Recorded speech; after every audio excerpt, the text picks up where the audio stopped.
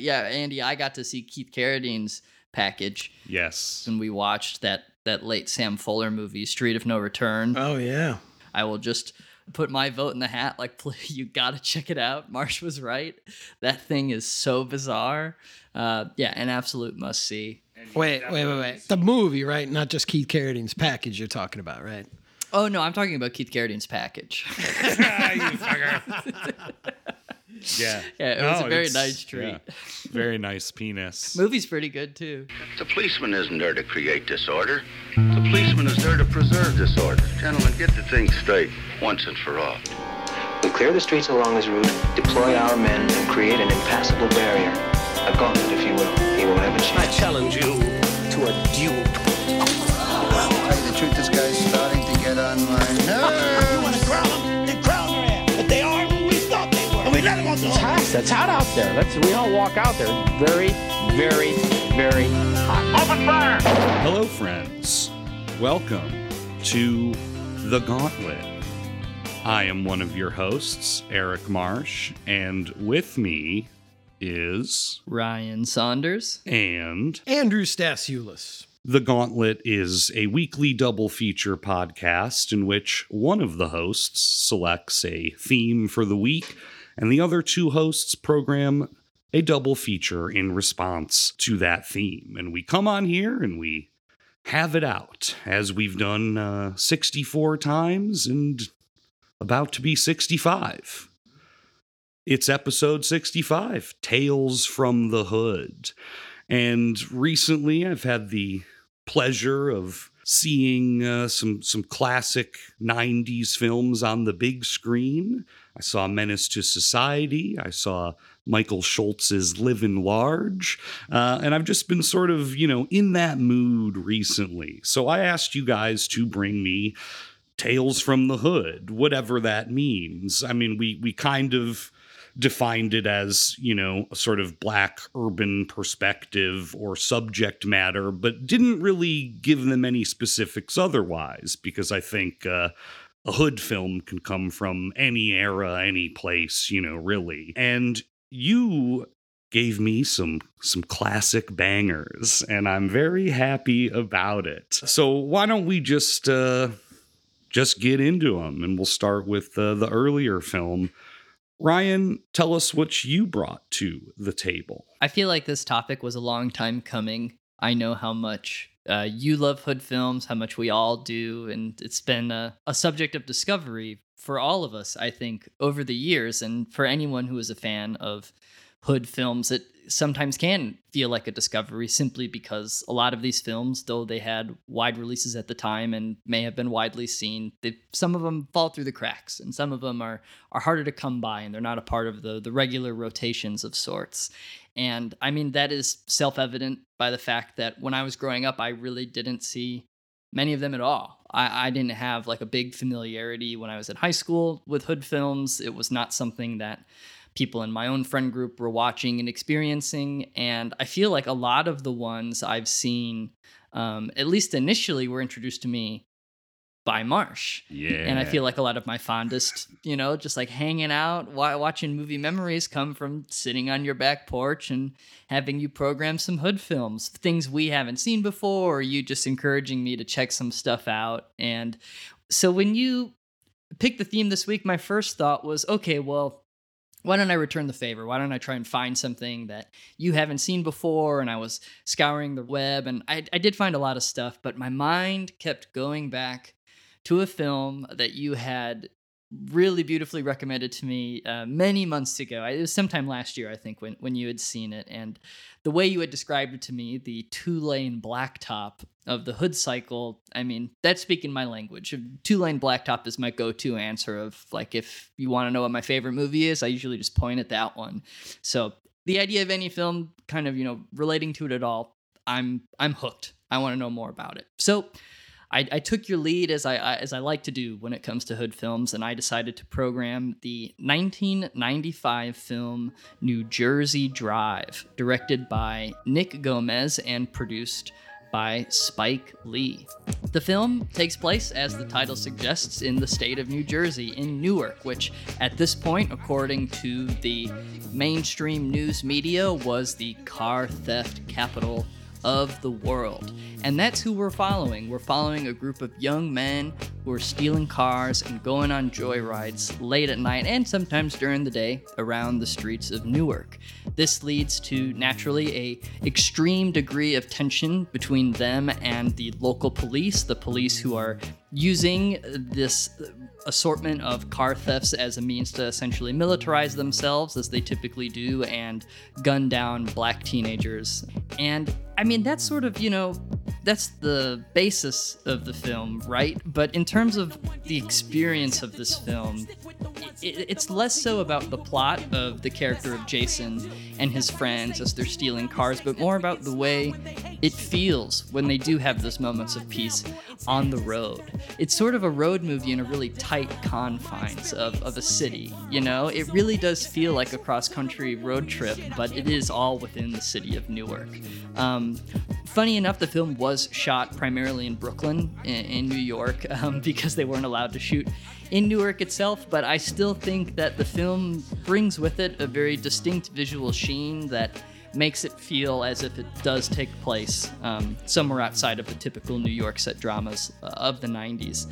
And this film, when I describe it as being something that's primarily focusing on the vibes of how it feels and that freedom of the road, that's the thing that I walked away from really understanding, Marsh, when you were saying that it kind of feels like two-lane blacktop. The actual car thefts don't feel like major events, but moments of peace and pause between these dreadful and brutalizing experiences with the local law enforcement. It feels as though they're hiding around every corner in this film, and if you stand still for one moment and share a moment with your friends, you are in danger.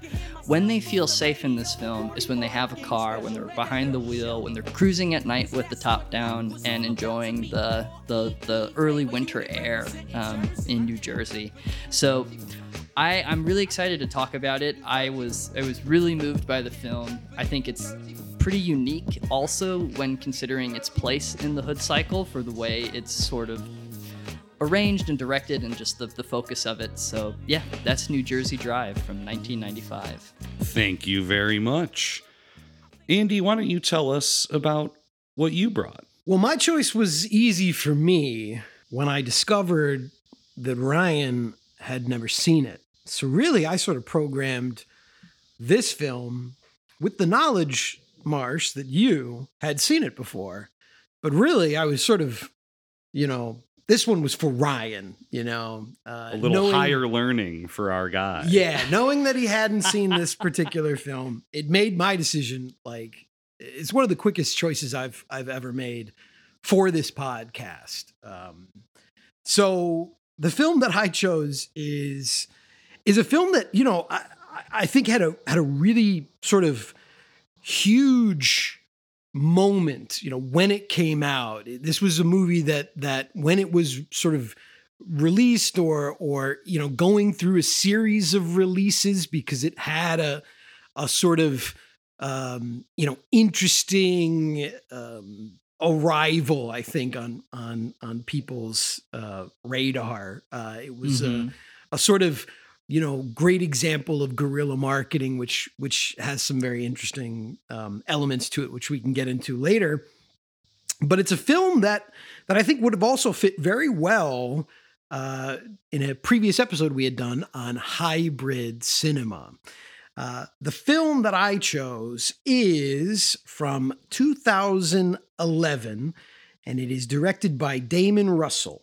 The film is Snow on the Bluff. Now, for those who don't know, Snow on the Bluff is calling it a mockumentary doesn't really do this film, I think, doesn't give the film the respect it deserves, because it really is a film that I think leans much more heavily on the side of a documentary with some scripted moments. And even though it is directed by Damon Russell, the film really is the brainchild of the co-writer and star of the film, Curtis Snow. This is a man who grew up on the mean streets of Atlanta. And in interviews with him, I had discovered that the genesis for the project was that he had begun, through his experiences of just life in this very, very, very rough, very violent area of Atlanta. He began just filming things that he was encountering in life. They would film ambulances, they would film police chases, they would film fights, they would also just film smaller moments of life that they all sort of experienced together. And he started thinking about this a little bit more, and then eventually someone said to him, hey man, you kind of have something going on here. And so it's a little bit murky as to sort of how he connected with Damon Russell. But Damon Russell was a guy who, had experience working at this point mostly in reality television. The First 48, which was a big hit with me and Jerry back in the day. Yeah, The First 48, some MTV stuff, some show called Made from back in the day, the early days of reality TV. And so they got together and they decided that they were going to combine basically like his raw, real footage with some scripted elements that they would come up with on the fly. But really, the film is kind of then shaped into this found footage artifact, as if, like the Blair Witch Project meets The Wire. You found this tape, on the streets of Atlanta, and it's the day-to-day trials and tribulations of Curtis Snow as he goes about selling drugs, robbing other drug dealers, raising his child, hanging out with his friends, and just trying to sort of survive life in the Bluff, the area of Atlanta that he's from. It's really a remarkable film. I mean, generally, I have a distaste for most found footage style cinema. I think it's something that I can never really truly connect with. But I have to say, for me, if you do want to consider this, a part of that sort of found footage subgenre, I think it is maybe the best and has the most, almost Bazinian realism that you can find in one of these. And that's partly because a lot of this stuff actually does happen and did happen. And still to this day, there's a lot of debate about what was scripted and what was unscripted. And they've even said in interviews that, people have come to them and been so convinced that certain sequences were faked, and they said those ones were real. And other scenes that people felt were real were actually faked. So the movie is really, I think, a brilliant bit of movie magic in that regard. And that's sort of putting it lightly when you consider the subject matter. I mean, it is a very intense film. It was a very controversial film when it was first released. But it developed this huge cult following. And it's one that I think is very, very well deserved. And of course, as I mentioned, knowing Ryan hadn't seen it, I, just instantly threw this one down, knowing that he simply could not exist one more week without having experienced snow on the Bluff. So I'm super pumped to talk about this film today with both of you guys. Thank you very much, Andy. Well, as you both mentioned, I've seen these films before, but I like them a lot. So I was quite happy to revisit them. And I do want to sort of hype myself up here a little bit, because I have a personal connection to the journey that Snow on the Bluff took in 2011. I was volunteering at the Chicago Underground Film Festival, and the first thing they had me do was they gave me a burned DVD of Snow on the Bluff, and they were like, we're pretty sure this is a masterpiece, but can you just make sure that it's good, that we're not just whatever. Yes. And I took it home and I put on the burned Snow on the Bluff, and It's I the was best like, way to see it. It too, was by the way. amazing. Yeah, it wasn't out. I'd never heard of it. And I think it had played Slam Dance and maybe a few other places.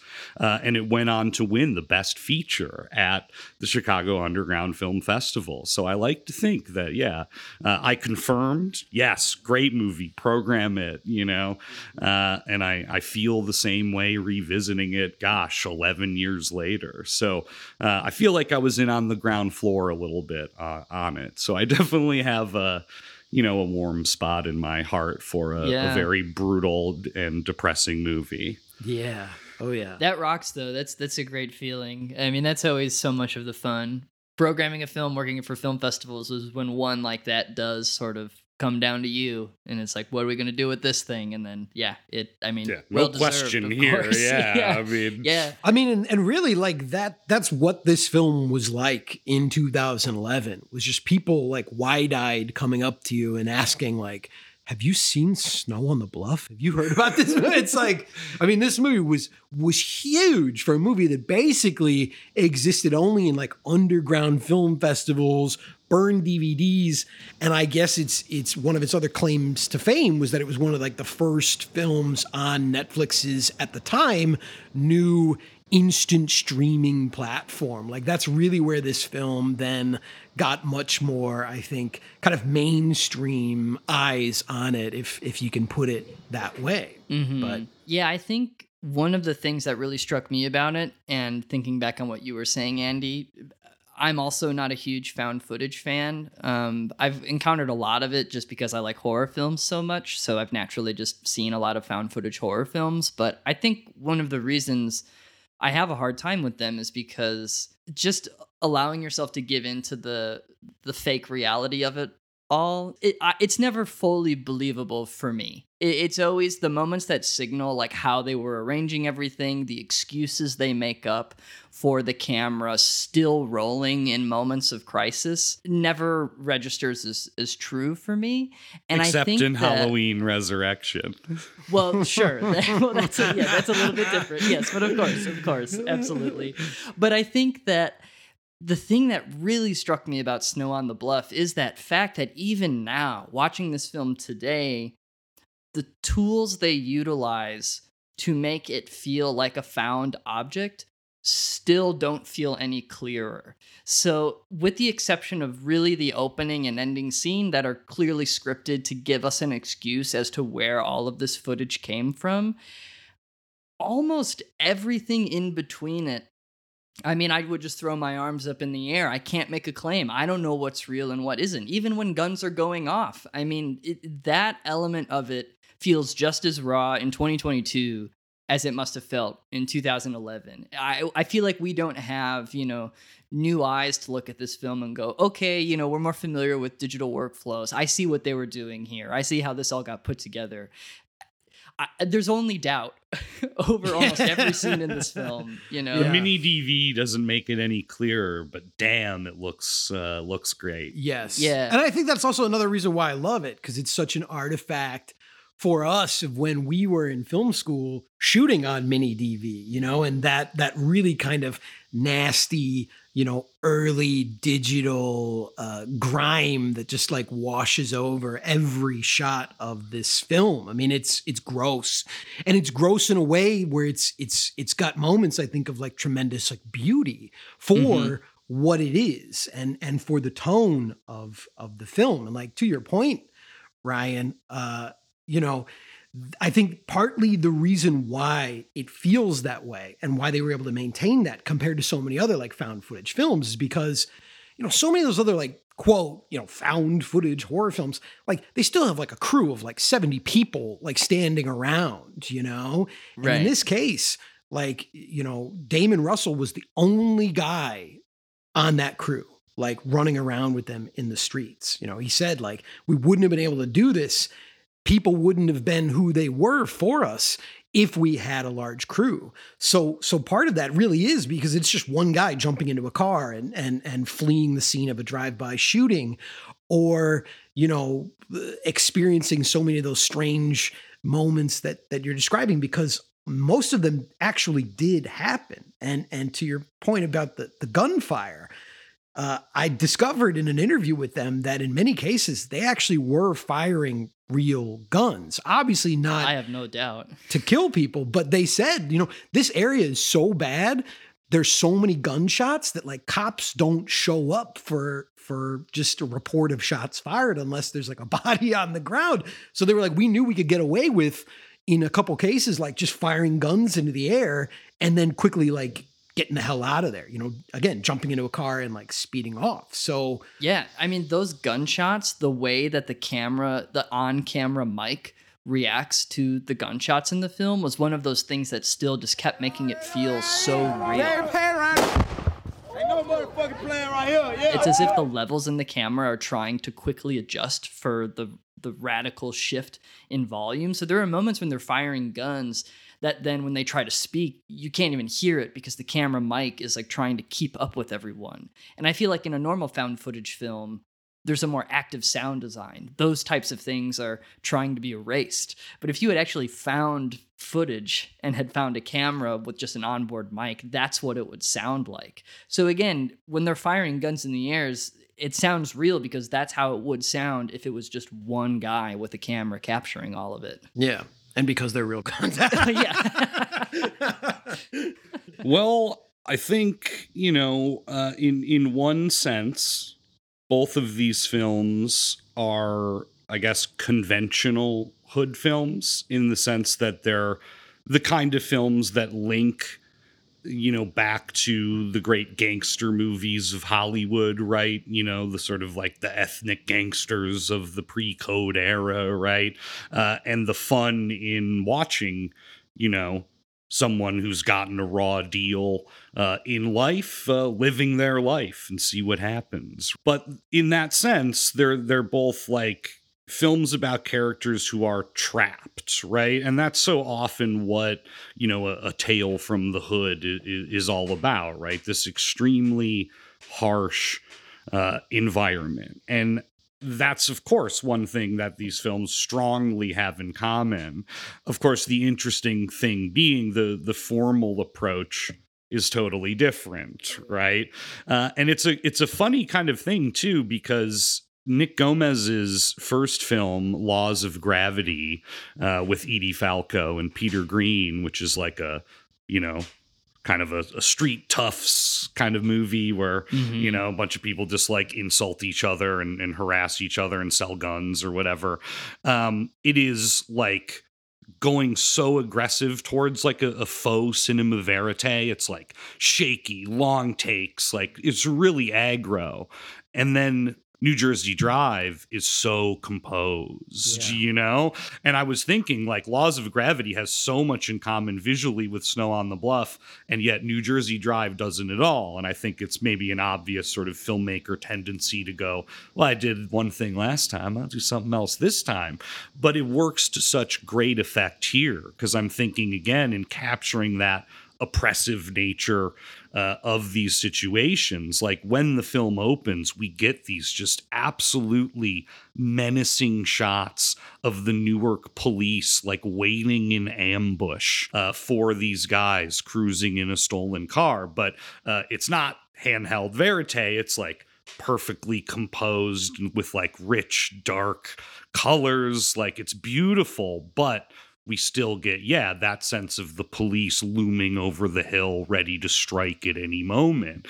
And the constant presence of the police in both films obviously speaks for itself. I mean, it's something I saw in public housing when I saw the Wiseman film, especially when you're dealing with like projects. Like people are harassed all day. They don't get to live the same lives that we get to live, right? There are different rules in place. And again, I think all of that connects these films, very clearly, right? Mm-hmm.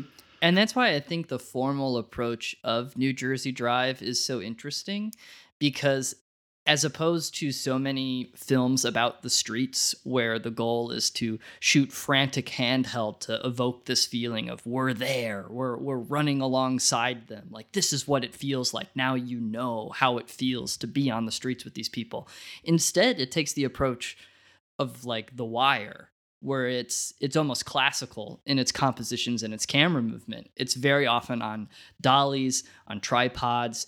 Everything is very composed and very carefully lit. As you said, there are all these insane moments of low light, deep shadows, people in silhouettes. It almost gives some of these scenes a gothic quality to it. But because of that, I feel like because of that distance, it's almost a little easier to engage with it maybe in a more meaningful way, as opposed to just, wow, I really feel like I'm there. Now, of course, on the flip side, Snow on the Bluff goes so far in its feeling of you're here because, again, the artifice is completely stripped away. We have a camera with one man, no crew, like just absolutely nothing distancing us from the feeling of walking on the streets with these people. So yeah, I found their approach is so different, and yet somehow I felt I was able to engage with the films in a similar way because of their design.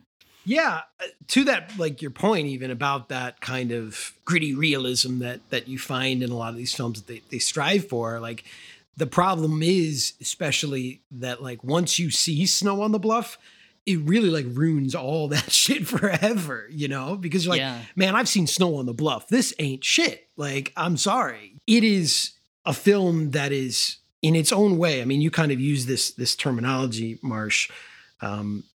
It's suffocating. It's suffocating because of the limited perspective that you have. And it's interesting to kind of refer to it as limited perspective when like you're really privileged to a perspective that we don't often get. I mean, you are taking part in crimes, you know, you are,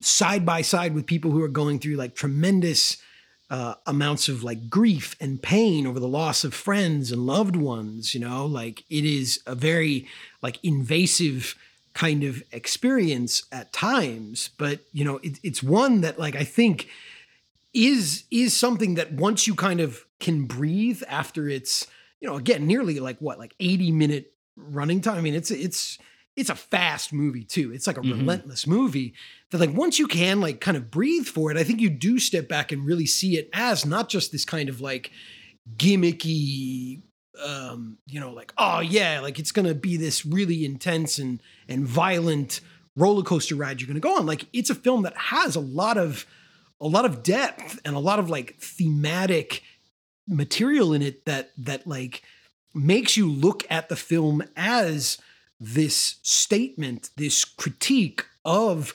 society, and not just like what it's like to be in this particular area, not just what it's like to be in the Bluff, but what it's like to be in America.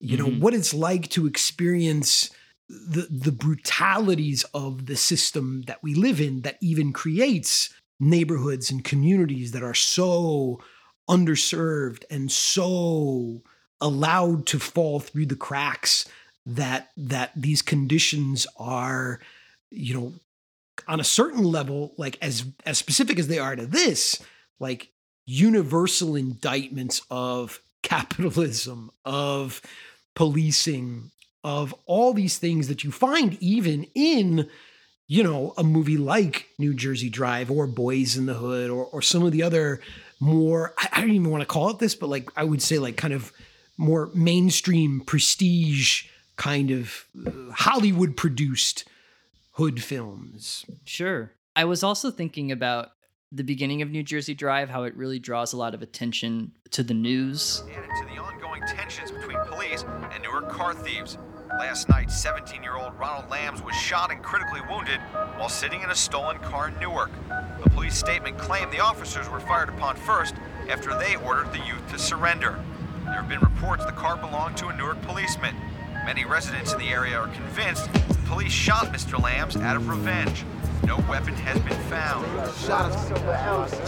And the way the news is sensationalizing this idea of the car theft capital of the world, and imagining how the audience for those news broadcasts, the white families at home that are watching these stories and then are thinking about how dramatic it is stealing a car. the drama of that, the sensation of that. Yeah, bro. Have you read the Chicago fucking Tribune, in the last 2 years? Jesus Right, of Christ. course. I mean, the same fear mongering Yeah. and news manufactured like crime crisis is in overdrive right now, just as it was then. Yeah. Right. But I was thinking about how this film, in the way it addresses that, it's so purposefully not treating the thefts of the cars as the drama or the sensation, but more at times almost a relaxing thing that seemingly happens without incident. It's just a natural course of events. People just roll up in a new car in a new scene. It's no big deal, Yeah. And it's just like, oh, nice, we have this one now. And oh, I'm going to leave this one behind. We're going to go and grab that one.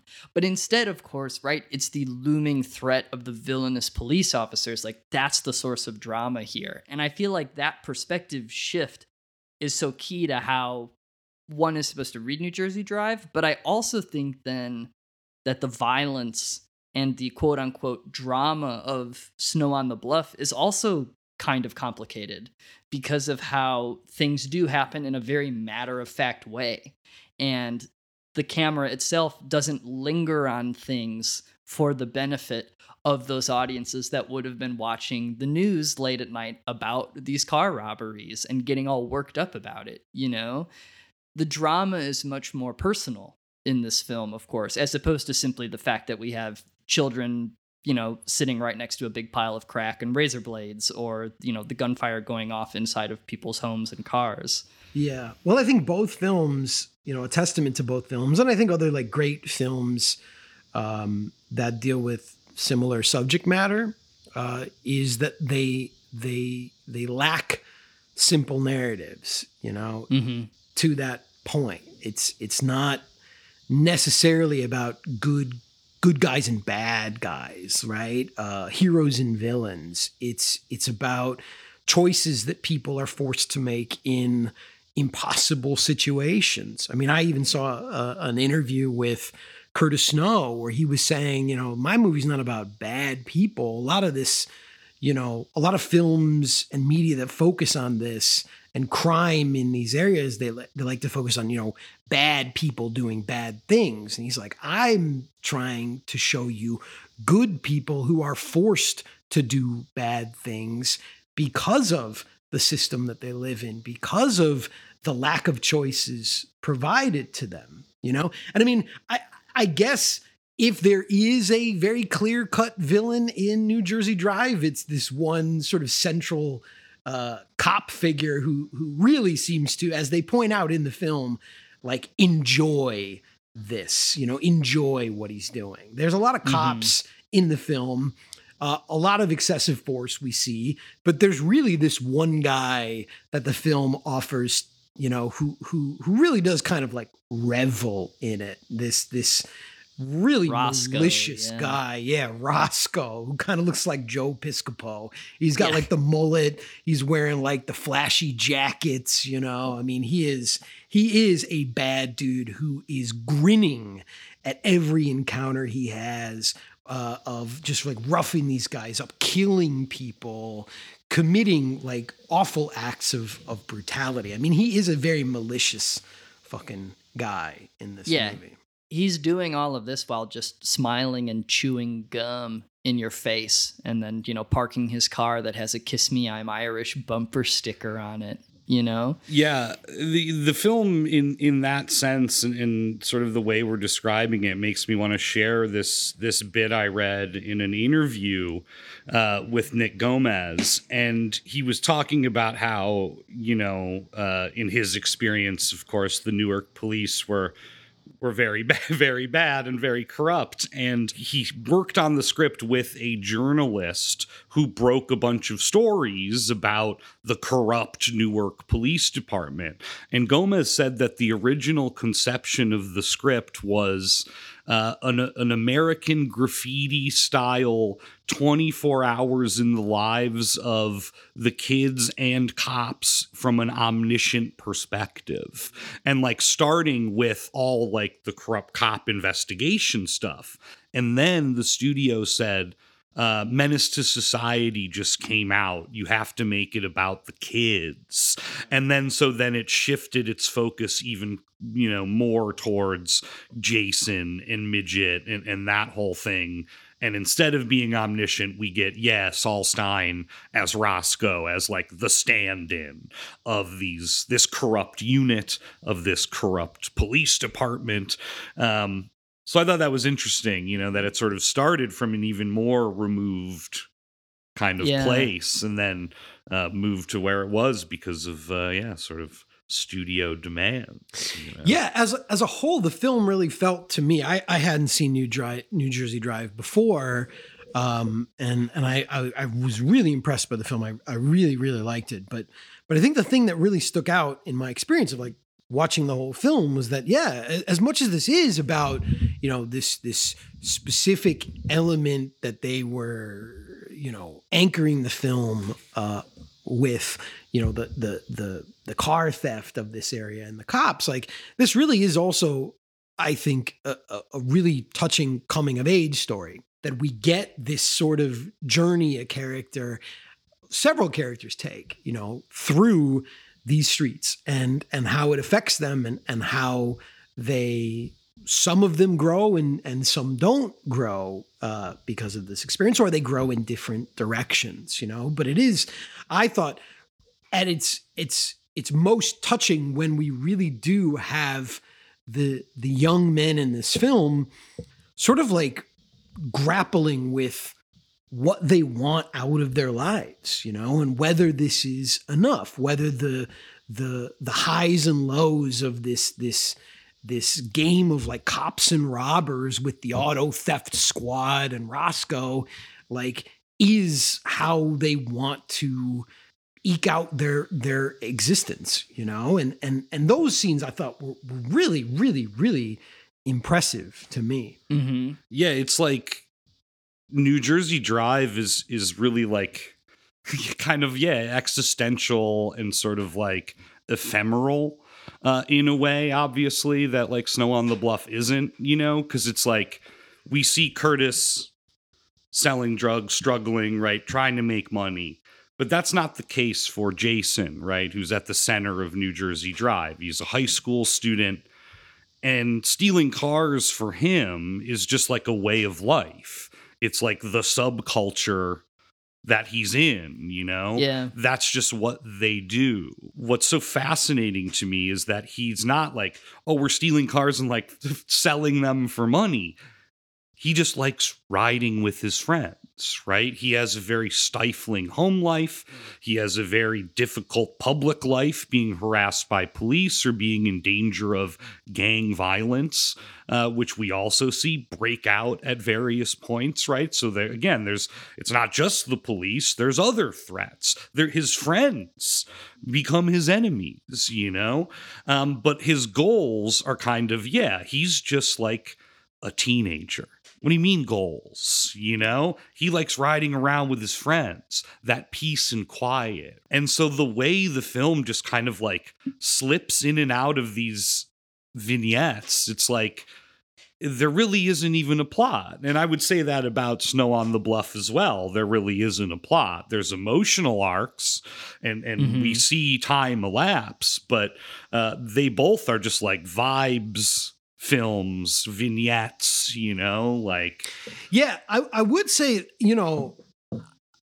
I agree with so much of what you're saying, but I would say that I actually do find a lot of that same kind of existential depth in Snow on the Bluff. Sure. Particularly in the moments between, the more shocking, the more visceral acts of violence, because we do get quite a few moments of Curtis just sort of, also meeting with his family and hanging with his friends and existing. I do agree, that I think for Curtis, there's so much more emphasis on like making money and making a living. And, he talks about that. I'm raising children and I've got people that I provide for. He makes that point several times. Like, hey, I do this so that we all can have a good life, whatever that's worth to us, whatever that means for us in this place.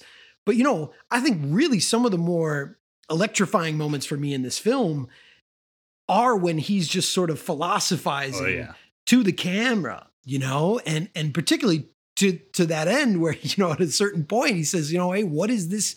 What is all this about? See, it's either, this how this shit go in the street.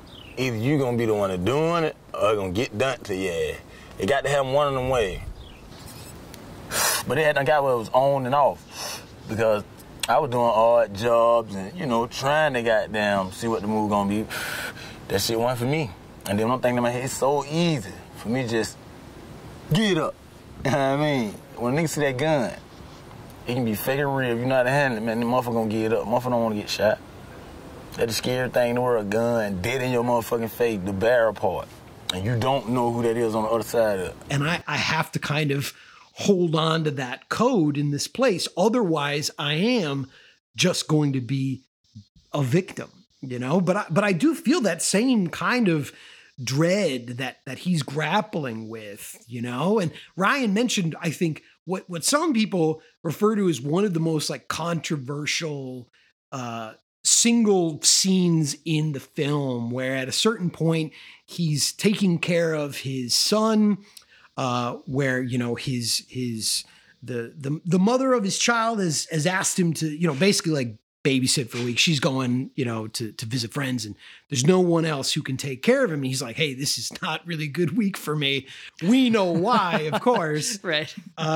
But you know, he has his son, like, and he's basically like holding on to his son with one arm, and with the other arm, he's like cutting up crack cocaine that he's gonna be distributing and selling.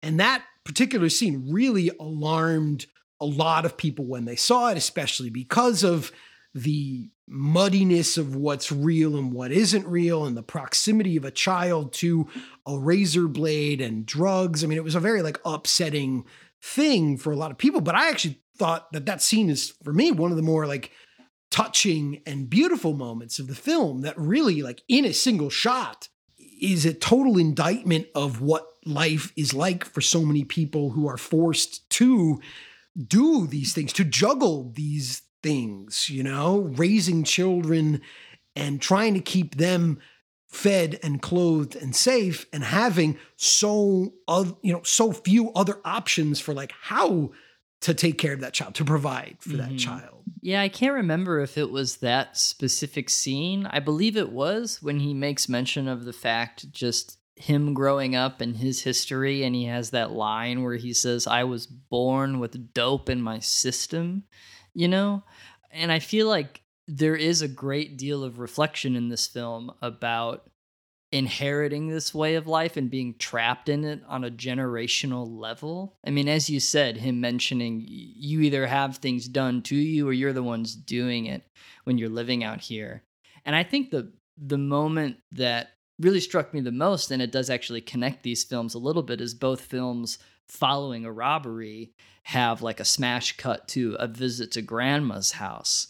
And there's two like big grandmother scenes in both films.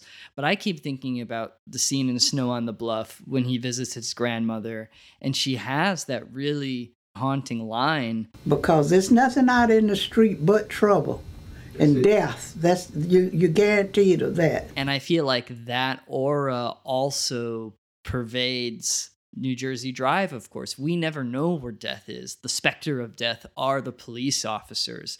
They literally can show up at just a moment's notice without any sort of hint that they're on their way. I mean, one of the big early incidents in New Jersey Drive is this seemingly peaceful moment of the two of them driving this car, and from atop a hill, the police open fire, blow out their tire, and then start shooting into the car from the top of the hill. You know, no warning at all. They're up there because it was a stolen police car. Well, the idea is that the car belonged to one of the police officers. It wasn't a squad car, which... It was Roscoe's hot rod. It was like his Camaro or something. Yeah, but I kept thinking about how, you know, we never know where death is. That's how it feels sometimes in New Jersey Drive when you're moving around the streets of Newark. We never know where death is.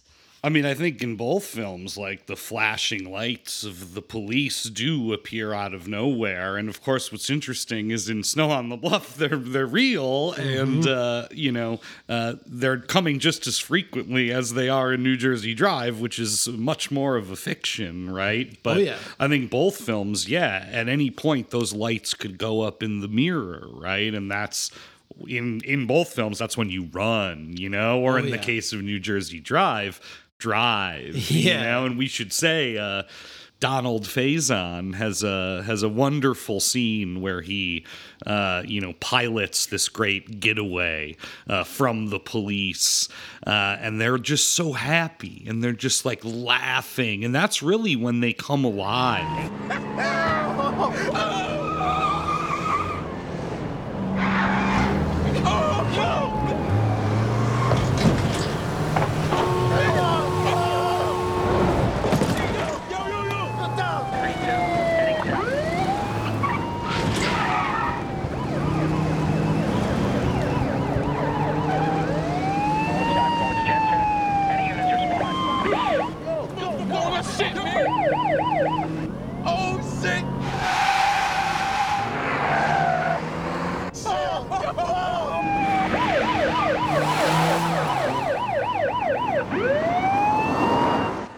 Especially a guy like Jason, who's so like, he's like the opposite of Snow, he's like all internal, all kind of like brooding.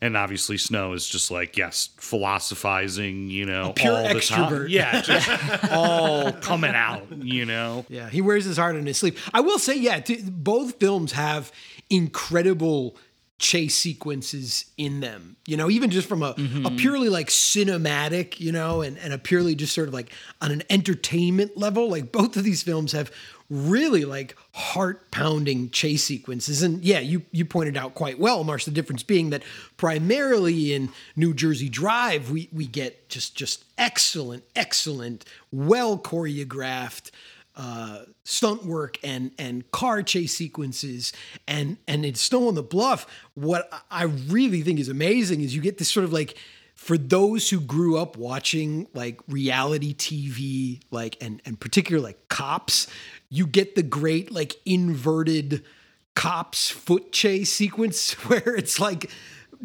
as if the cameraman of Cops, who's always desperately like chasing, the police officers as they're pursuing criminals, we get the guys who've just committed a crime and like the cameraman desperately also trying to evade the police who are, flashlights scanning the bushes and the hedges and whipping around garages and going through alleys and knowing the ramifications of if they are apprehended in those moments. But both of these films like just nail those chase sequences so well. Mm-hmm.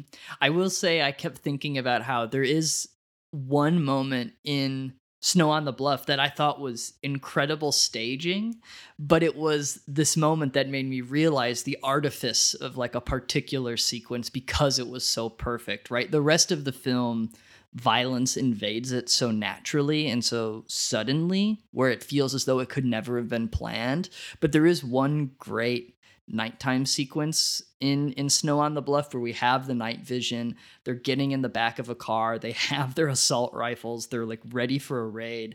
And if you look way out in the background of the shot, from the backseat window, you can see a pair of headlights turn on, signaling that they're about to be followed. And that was a moment of just actual mise en scène, like that was one of the few moments in the film that felt as if it was planned, choreographed, and arranged in advance. And I don't think that that's a problem, but I was just thinking about how the rest of the film completely fooled me in that respect, that it cast out always, but at least in that scene, I knew that was directed. It's the climax. I mean, they're like, we got to end this film. We have to stage something. Like Curtis Snow's life goes on, indefinitely, right? So like, you gotta end this with something dramatic, know. Right. But I love that though, how you can just like see those lights pop on. It's really nice. They do, in a similar way, they do try to sort of like structure a lot of these vignettes around like one particularly menacing force in Snow on the Bluff. You know, in New Jersey Drive, we've got Roscoe, and we know, you know, Roscoe is really going to be the guy like hounding them throughout. But in Snow on the Bluff, we get this guy who's only referred to as White Hat.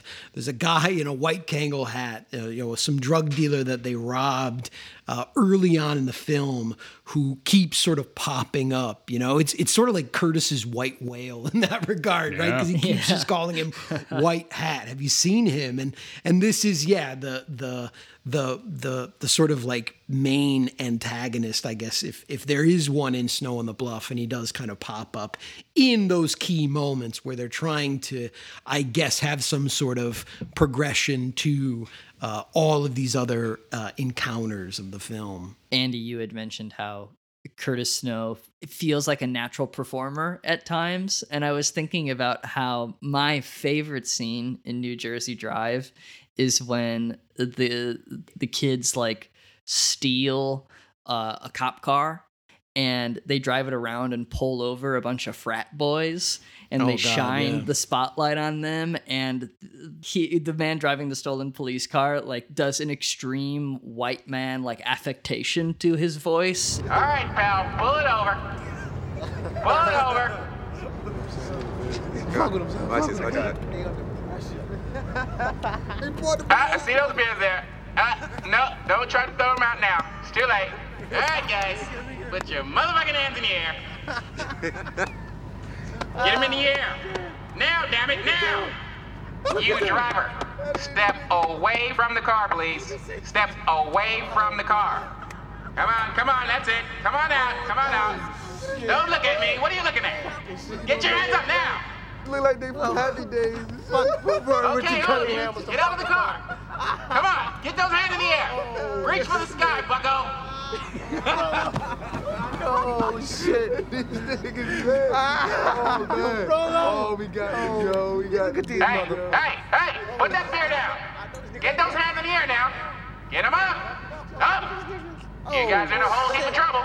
And I kept thinking about how funny it would have been to see Curtis Snow do the exact same thing. To see him as this natural performer stealing a cop car and tricking a bunch of people. Like, I would have loved to have heard Curtis's like rendition of that like New Jersey white man voice that the guys do in New Jersey Drive. Yeah, it's a hilarious scene too, because like, you know, like all the white dudes are all wearing like basically like mismatched like Letterman jackets, you know, and I think even one of them refers to as like the cast of Happy Days, they call them, you know, like it's like just the whitest dorks imaginable. They're in a Geo pickup. Yeah.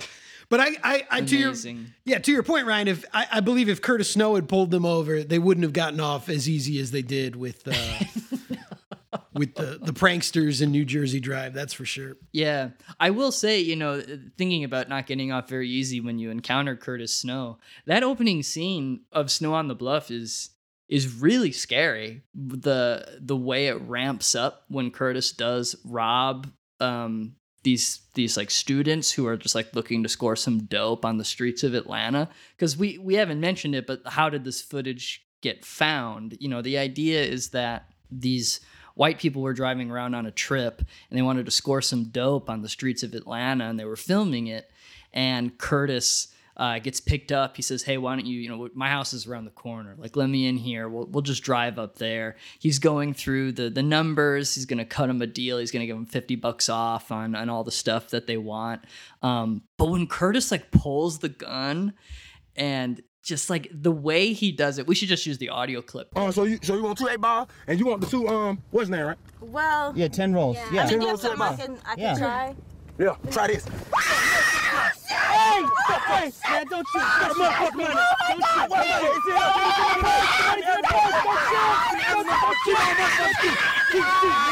Don't shoot. Don't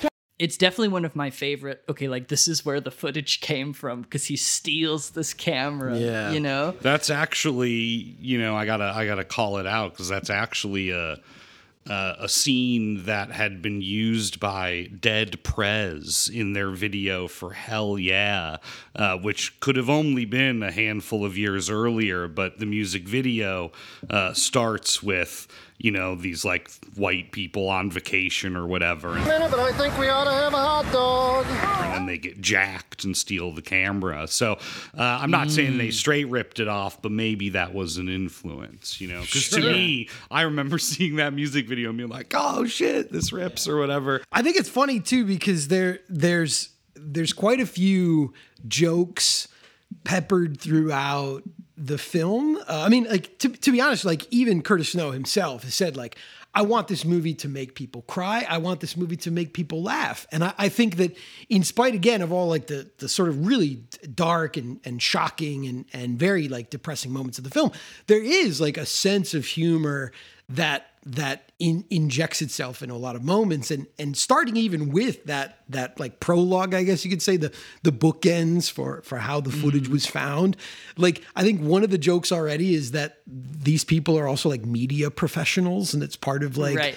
you know, part of the thing, like a slight on these sort of like dorky media idiots who are just like filming their lives and like, filming a drug deal that they're taking place in because they think it's cool or it's cute. But then even like after that, when like he's like just sort of showing up in the neighborhood with the camera and they're sort of, you know, explaining like, hey, we're just going to roll on everything. One of the people, like one of his friends who looks at them and sees them with the camera says like, what is that? That looks stupid. Look at this camera. You look like a stupid idiot or something with the camera. And like a guy's like, yeah, it is kind of stupid. You know, it's like they're already kind of like making fun of this idea of like documenting your life, you know, and to that like, you know, on that like level, I really think it's like, yeah, Curtis is like hamming it up, you know, and he gets that this is kind of all a joke, that this is a cosmic joke that he is now going to take part in. Because even when he's like screaming at the people in the car, he's like yelling at them one point, like, keep rolling. This is what you want. Like, I'll give you exactly what it is that you want. I'm going to live up to your expectations in a way that's going to be so much more real than like what you even expected, you know? Mm-hmm. And there's a point when a guy drives by and asks him if his video is going to be on YouTube, yeah, that's what I was as thinking. well. Yeah, and he screams back, nah. Yeah.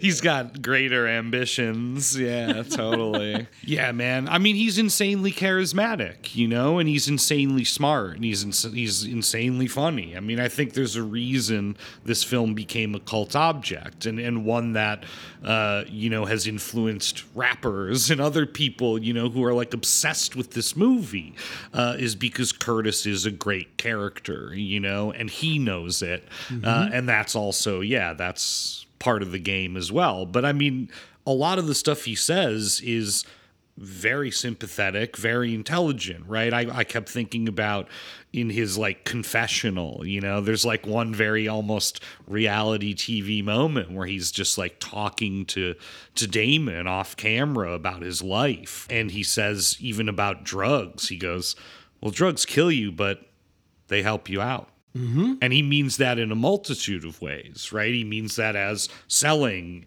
also using, taking away some of the pain of the world, you know? And he has this very, like, thoughtful reflection on the entire situation. And again, it goes back to that point about, like, you know, this not being a movie about good guys and bad guys, you know? He really makes the point that these are good people facing awful situations. And yeah, I think that comes through so much that it also like is what helped this film like get more distribution, because I'm not sure if you guys are aware, but you know, once this film was starting to make the rounds and people were starting to get their eyes on it, one of the people who did is Michael K. Williams, the guy who plays a character in the great series that Ryan's already mentioned, The Wire. He plays Omar.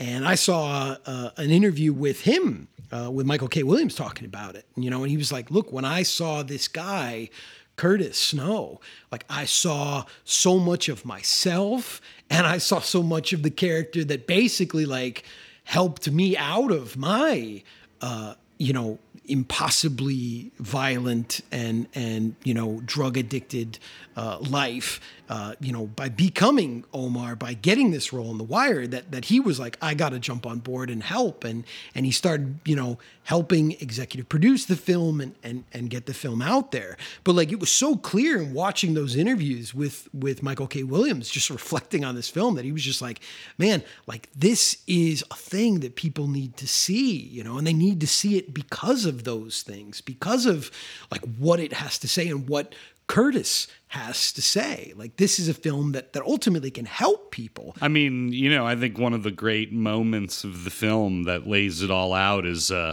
when him and his buddies are like getting ready to do a little commando raid towards the end, and they've got their gloves on and they're loading up all the ammunition. Curtis goes, "Murk my baby mama. It's going all the way motherfucking down.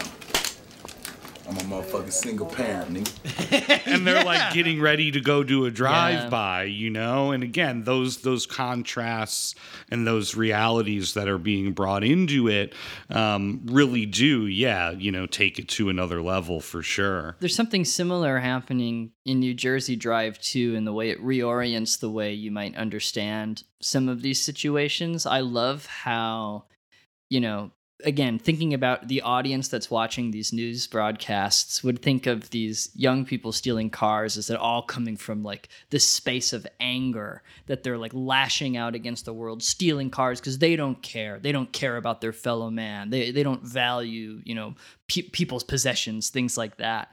And the film goes to such great lengths not only to show how the actual act of being in another person's car and being on the road sometimes feels like a safe space for them, like this moment of peace where they do have the opportunity to become introspective and reflective, as you had said, Andy, that like existential two-lane blacktop quality. But there's also even little details that again remind me of two-lane blacktop, the actual obsession over the cars themselves, such as Jason sitting at home flipping through a car magazine. Even when he's back at home, he's thinking about the road, he's thinking about the cars, he's thinking about new places he can explore. And it never seems to come, again, from this space of like, oh yeah, I'm out to get them. I'm angry at the world. But instead, it's positioned as you said, Marsh, a subculture of sorts. It's just all given this weight that I feel like normally never would be given, whether that's in television news representation, but then also even conventional Hollywood films from the time. And if you want to read a pretty racist response to this film, you can read Ebert's review. You beat me to it. Yeah, I was going to say there's a really wild Special Agent Ebert dispatch on New Jersey Drive. Yeah. What does Roger have to say? Well, I don't even want to dignify it with attention, but it's just, it's sort of like the cops are portrayed very badly, but these kids are knuckleheads, Oh, and God. it's not great. Okay, Boomer. Yeah. Yeah, he has a line where he says, oh man, yeah, I have to quote it, he's like, Roscoe and some other cops beat suspects and lay traps for them. On the other hand, the young thieves place lives in danger with their incredibly reckless driving, and you're really kind of asking for it when you steal a squad car. Oh my like, whoa, Christ, bro, dude. Yeah. Blue Lives Matter to Roger Ebert, apparently. Yeah, because that's not the feeling I get from the movie at all. No, obviously. No. But again, I wanted to go back to the car thing too before we went too far down the road here into some other territory. But yeah, and again, just like sort of extrapolating this comparison to Two-Lane Blacktop, and I think some of the other great like road movies of that era, the late 60s and the 70s particularly, the car in so many of those movies often represents the idea of escape, of freedom, of being able to simply like go where you wanted to in this rotten, decaying America, you know, the America of Vietnam, of police brutality during the, you know, I mean, forever really, but, you know, highlighted by so much of the upheaval of, you know, the civil rights movement, you know, the anti-Vietnam protests. You know, the car was the means for you to flee your prison, you know, whatever that might be, wherever it may be. And so, you know, this film fits very well, I think, in that same mold, you know, because as you pointed out, like there is one, man, there's a lot of great moments, but there's one moment where they're in like a convertible and they're cruising at night. And yeah, like it is just glorious, you know, and it's this fleeting, very fleeting moment in the film where you really feel like they could just keep going, you know, they really could just keep going and leave all of this behind. And like that's what it's really about, that's what it represents.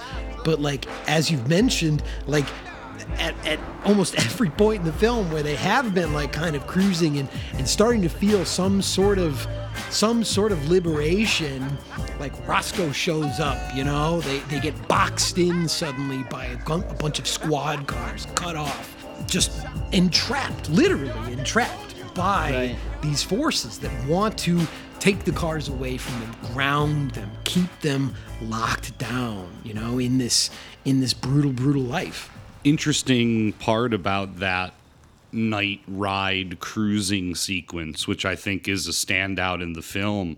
I read that they had a lot of rain in the production of this movie. They had rain 24 of 39 shooting days. Oh my God. And so Gomez kept pleading to give him extra days to shoot. And the studio wanted him to cut it before they decided what to shoot. And that's ultimately what ended up happening, was that they shot a bunch of stuff, but they got rained out a bunch. They cut as much as they could and then went back and shot some stuff. And in those reshoots, they were on a lunch break at midnight. And they were like, let's go for a drive spontaneously, Curtis Snow style, like 1-2-person crew, get in the car with the actors, no lights. That's why it's all silhouetted. The cinematographer was shitting his pants. You know, you won't be able to see it, that kind of thing. And they just did it for fun on their lunch break.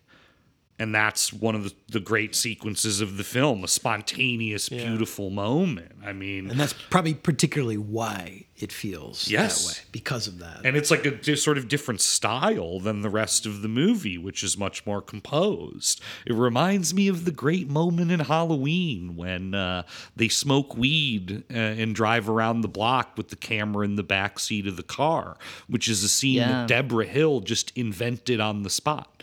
And they went around and just drove around and got it. And that's also why that scene doesn't look like any other scenes in Halloween. Movie magic, baby. Yeah, that doesn't surprise me hearing that, because that scene really did strike a chord with me too. Like it's very lyrical in a way that, while I again said the film was a bit impressionistic and stylish, like that scene sticks out as being noticeably different. I also think the fact that that sequence ends with a fade to black, sort of encapsulating it in this moment of safety. Like that's not a moment in their lives that was disturbed by an immediate follow-up of a cop coming around the corner. In the film, we're given that moment isolated to hold on to. We don't have to have it tainted by other elements of the outside world. Another thing that I think, again, like both of these films do very well to their explorations of life in these areas is really, again, focus on how crime isn't the result of just like supervillains. You know, it isn't the result of like these sort of like evil masterminds. That crime is a byproduct of institutionalization of people, institutional violence that again, like to Curtis's point, like puts you in a situation where you have to choose. Either I participate in it, I fight, I defend myself, I try to position myself to not simply be a victim, you know?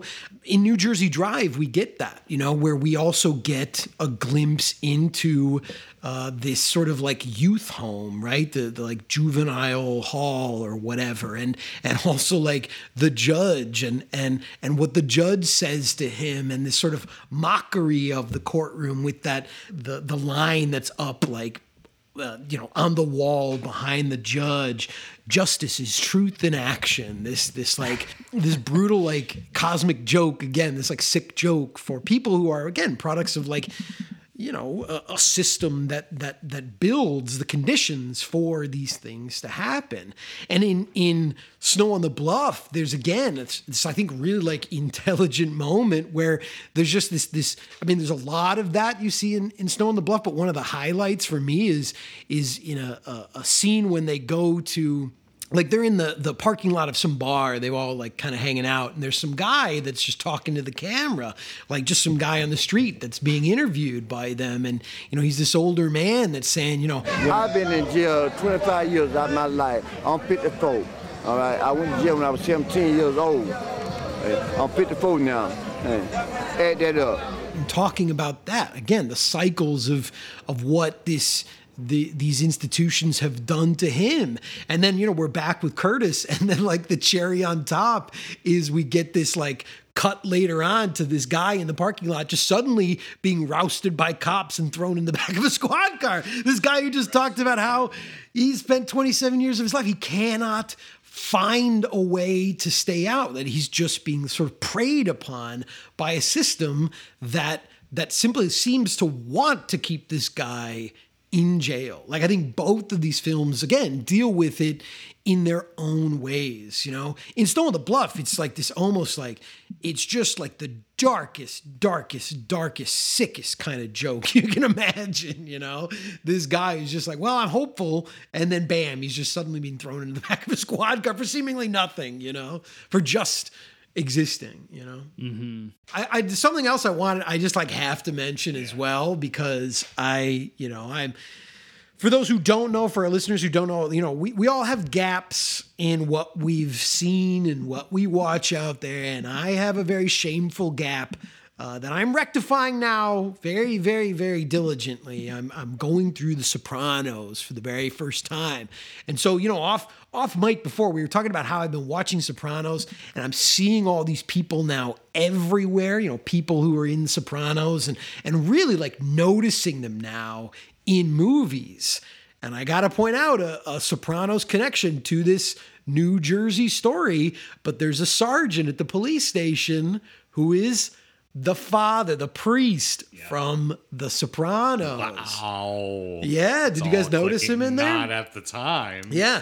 So the sergeant who puts the sign on him, when he's like doing intake and he says he mouths off. He says he's Charles Manson. Yeah. And he puts the sign on him. That's the father. That's Carmela's flirtatious priest friend. I think from he likes The Sopranos. TCM too, right? He likes watching pictures. Yeah. Oh yeah. That's him and Carmela bond over a rented DVD of Remains of the Day.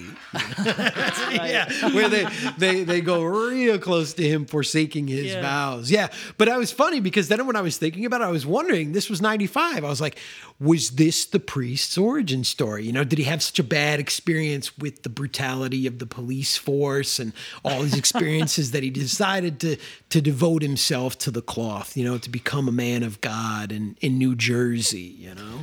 I think so. I think it's believable. And I mean, there's also the fact that Nick Gomez himself directed the third episode of The Sopranos. Oh. So there's that literal connection there too. That's right. Like so many 90s auteurs, he fell into a prestige television hole, you know? And Michael K. Williams, executive producer of Snow on the Bluff, is in an episode of Sopranos. Yeah. Oh, holy shit. Wow. Yeah. Damn. It was Jackie Jr. When Jackie Jr.'s on the lam, when he's hiding out, he goes to the projects and he pays Michael K. Williams to like let him stay, you know, and hide out in his apartment. So My goodness. Yeah. See, this is why I'm watching The Sopranos, because this is a terrible, terrible node that I have not, visited at all. It's a beautiful thing now that you're watching it. Yeah. You know? Yeah. Even thinking about Nick Gomez doing some episodes of The Sopranos, the daytime sequences have a little bit of a similar sheen in New Jersey Drive to some of the daytime stuff in The Sopranos, which I really liked. And it doesn't surprise me to know that they got rained out a bunch because, like a lot of films I really love, New Jersey Drive seems to embrace just real weather. I like how the film feels quite cold at times, but the sun is still out. There's like a lot of really nice either early or late winter light because, again, they're still able to drive with the top down with the convertible. But yeah, it does rain, but it really does capture a feeling of what the air might taste like. I feel like I could taste the air when the windows were down in New Jersey Drive. And at the same time, I felt as though I could sometimes taste the humidity of Atlanta. Ooh, yeah. I mean, there's again, like we described, we've got these moments of night vision, digital photography, everything's super green. And then at other points, just extremely low light. The footage is like so crushed and there's so many artifacts. There's just very little actually exposing it. But then every now and then we have like a scene where they're driving around and you can see like the summer sun setting and it's golden and it's just like burning through the camera, at points overexposed, but also like giving really nice edge light to them as they're driving around. And there is something oddly beautiful about the digital quality of Snow on the Bluff that I thought was in like an interesting juxtaposition, obviously with some of the things that were happening on screen. I mean, they even take night vision in directions I've never really seen it utilized before. There's a moment at that police scene when it gets like very smeary and impressionistic and out of focus. Like that looks like Chungking Express. Yeah, it really does. It really fucking does. Holy shit. And again, like Doyle, eat your heart out. Yeah. And again, like I think like both of these films do a really good job of like establishing a sense of space and place and just simply like living in these areas. And I don't even just mean like, with the dramatic moments, but so much of that in both of these films to me comes through again in like the spaces between and especially in Snow on the Bluff when we do have the moments of just people just like hanging out, and just spending an afternoon together or spending an evening together. And I got to point out, Marsh, a moment that I think must have warmed your heart, which is basically when my God, dude. For a way to sort of, take the edge off of a tough day, they do a little bowling of their own. That's right. They roll these bowling balls down a huge hill and see if it could cross the intersection. And there's a couple false starts, but then they get one across, and it is a joyous moment, dude. Fucking right. Go, yeah. Let him go. He's going. Come on the curb. He's going across him. He's going across him. Yeah. Over the hump. Yeah. Straight in the liquor store. Hell yeah. Straight in the liquor store. And that's just like the total like verite stuff that, even in parts reminds me of Hale County This Evening, a very great film that's like a home video kind of snapshot type of thing. And man, that bowling bit is I guess that's like one of the sort of found footage strategies we haven't explicitly talked about is there is this kind of like snippets sort of motif that we get throughout, more at the beginning to kind of initiate the viewer into it. But there's transitions of, just brief little shots, these little snippets that really do feel like just random documentary footage. And the way, again, I mean, I really do think the film is a feat of editing, And if those tapes in the movie are to be believed, that's a lot of tapes. One of them was labeled 42. Oh, wow. When I shot my feature in 2009, we shot 33 mini DV tapes. So, like, they're And that was a long ass movie. So. Well, and again, it's part of what makes this so, to like what Ryan had said earlier, it's like so hard to sort of pick apart like what was staged for this and what wasn't, because I don't want to. Right. I mean, you shouldn't, because there is a lot of footage that was like captured by him. So like if you look at like cinematographers in it, like Damon Russell's in there, and there's this other guy, Pancho Perez. He's one of the guys. And like Curtis said, like I brought a bunch of footage already to Damon Russell, and that Damon Russell kind of came in and then helped shape it. And then we shot some of the other stuff. But I got to believe that there are a lot of those snippets, as you described them, that were just Curtis just shooting with his friends, with Damon Russell not even on the set, not even present, that he sort of, weaved into the more narrative elements of Curtis's journey. Yeah. Isn't Curtis still making films? Isn't he like shooting stuff on the streets on a regular basis? I hope so. Well, I mean, like he's had a very colorful life, obviously, like before, during, and after this. They did end up making an unofficial sequel to this with film. Snoop Dogg, right? Yeah, Snoop Dogg had a presence, but they ended up getting sued by Damon Russell and his like whatever production company, because they did it without Damon Russell. And from what I understand in reading interviews and stuff, Curtis and Damon didn't really get along super well.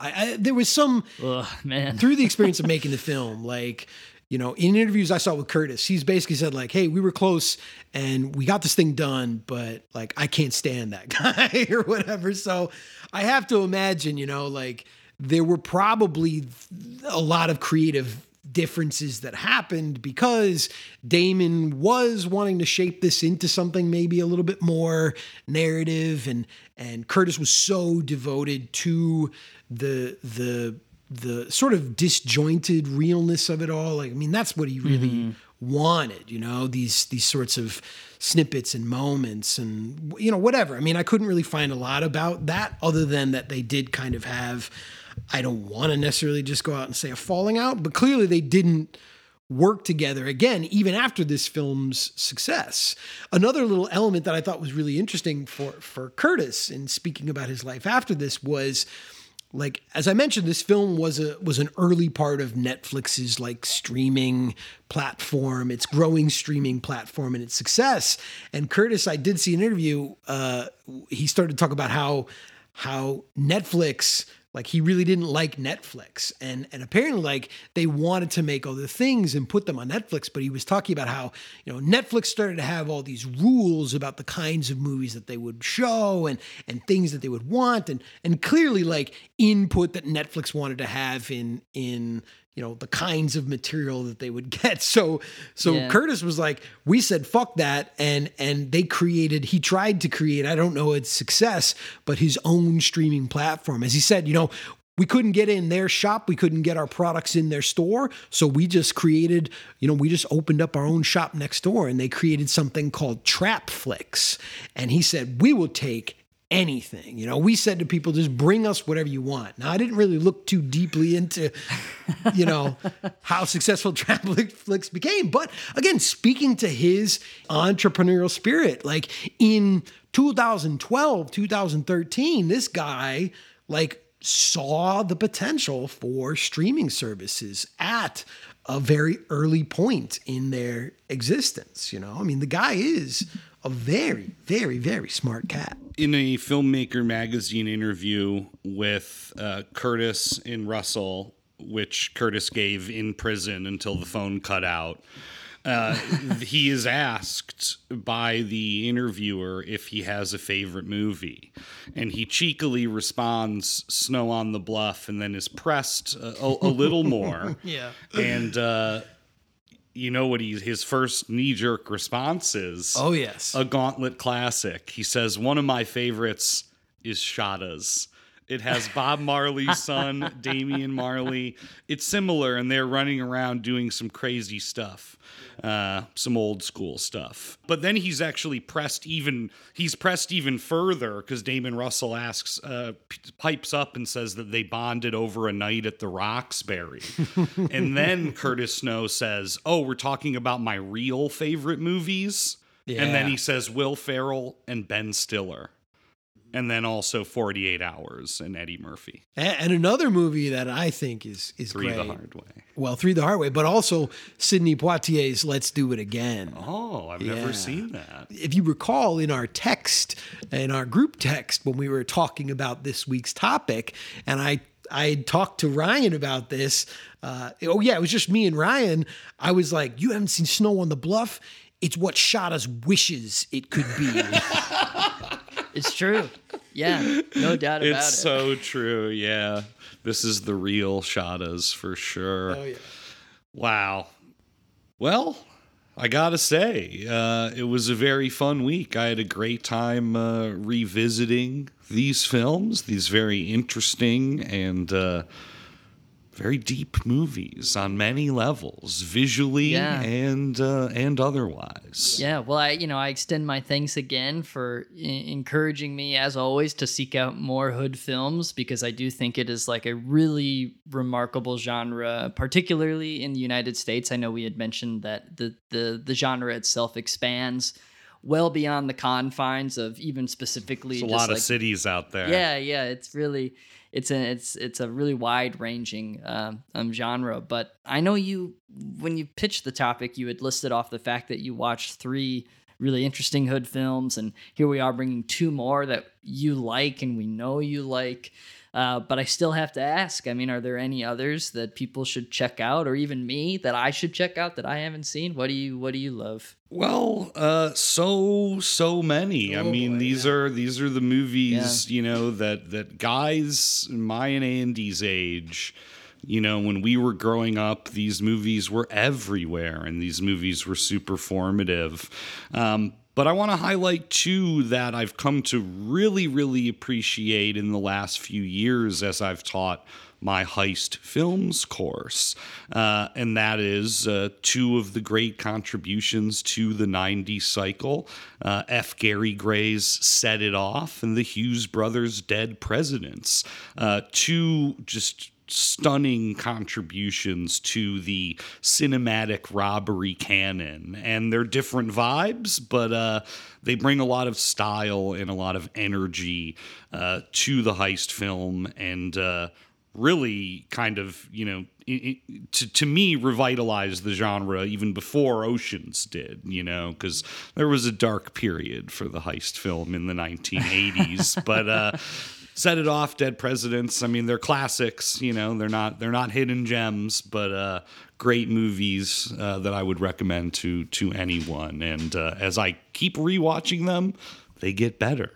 Absolutely. Yeah. I also want to just tell people to go and see Deep Cover. I feel like that was one of my favorites that I watched on the porch with you, both of us experiencing that movie for the first time well before its recent restoration, which I still haven't checked out, excited for, but that felt like we really found something pretty cool. We were in early on the Deep Cover train. And I mean, I would recommend any movie Bill Duke directed, any of them, pick one. The God. Well, it was my turn to pick this week, but next week it is, of course, Andy's turn. What do you got? That's right. It's my turn, isn't it? Well, last week, I sort of was just killing time. My girlfriend was out of town, so I knew I had the space and freedom to just watch some garbage because she's watching Sopranos with me. So I couldn't get ahead of her. We had to stay level on that. And I watched a movie that I had sort of seen, I guess, when I was younger, but didn't really remember it. So I watched this movie called Gladiator. from the Russell? 80s. Oh. Yeah. not that Gladiator. I don't know if any of you've other heard of Gladiator. Which is a really just sort of like just kind of junky movie with Cuba Gooding Jr. About an underground Chicago boxing league. Oh, I've seen this movie. Yeah, you've probably seen it. You've probably seen it. Some would perhaps call it a hood film because it's about the west side of Chicago and a rough area and how this underground boxing association is potentially an escape for these young men. But it's just not a really good movie. I didn't think it was a great movie, but it is about one of my favorite sports, and that would be boxing, the combat sport. I am a big fan of boxing in general. I'm really sad to see the state of boxing in the current day and age, but I do think it is ripe for many, many, many great cinematic treatments. And there was a pretty good boxing match last week, a heavyweight title fight between the great Ukrainian Alexander Usyk and Anthony Joshua. And Usyk won. And I don't want to get too dorky here, but there may be hope for a unified, completely undisputed heavyweight champion if Usyk can take on Tyson Fury, the Gypsy King. So hopefully we'll see that. But until that fight, I'd like you guys to bring me some great boxing matches to feed my to scratch my itch here for it. So next week, bring me some boxing movies. Let's take a look at the sweet science on screen. Eric Marsh's Punch Out next week. Let's do it. Knock me out, boys. As always, you can follow us on Twitter at Gauntlet Movies or send an email to Lonely Marsh's mailbag. Yeah, no kidding. Come on, guys. gauntletmoviepodcast@gmail.com. Thanks, I used to everyone. work at Burger King, but after taking orders, I used to take the path to Latin quarters, cross the waters. I guess the house is quiet now. Yo, I couldn't stop. And up and down the block, you don't see anybody anymore.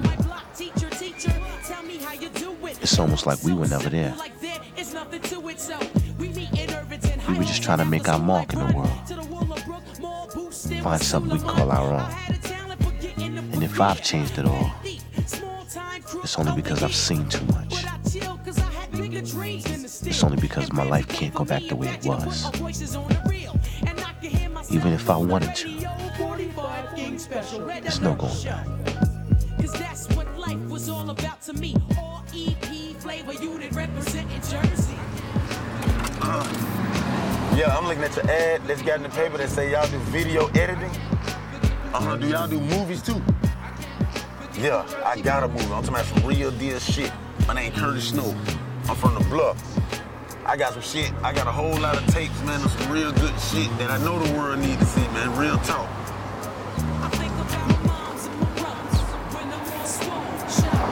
All right, I can make it there in 20 minutes. All right.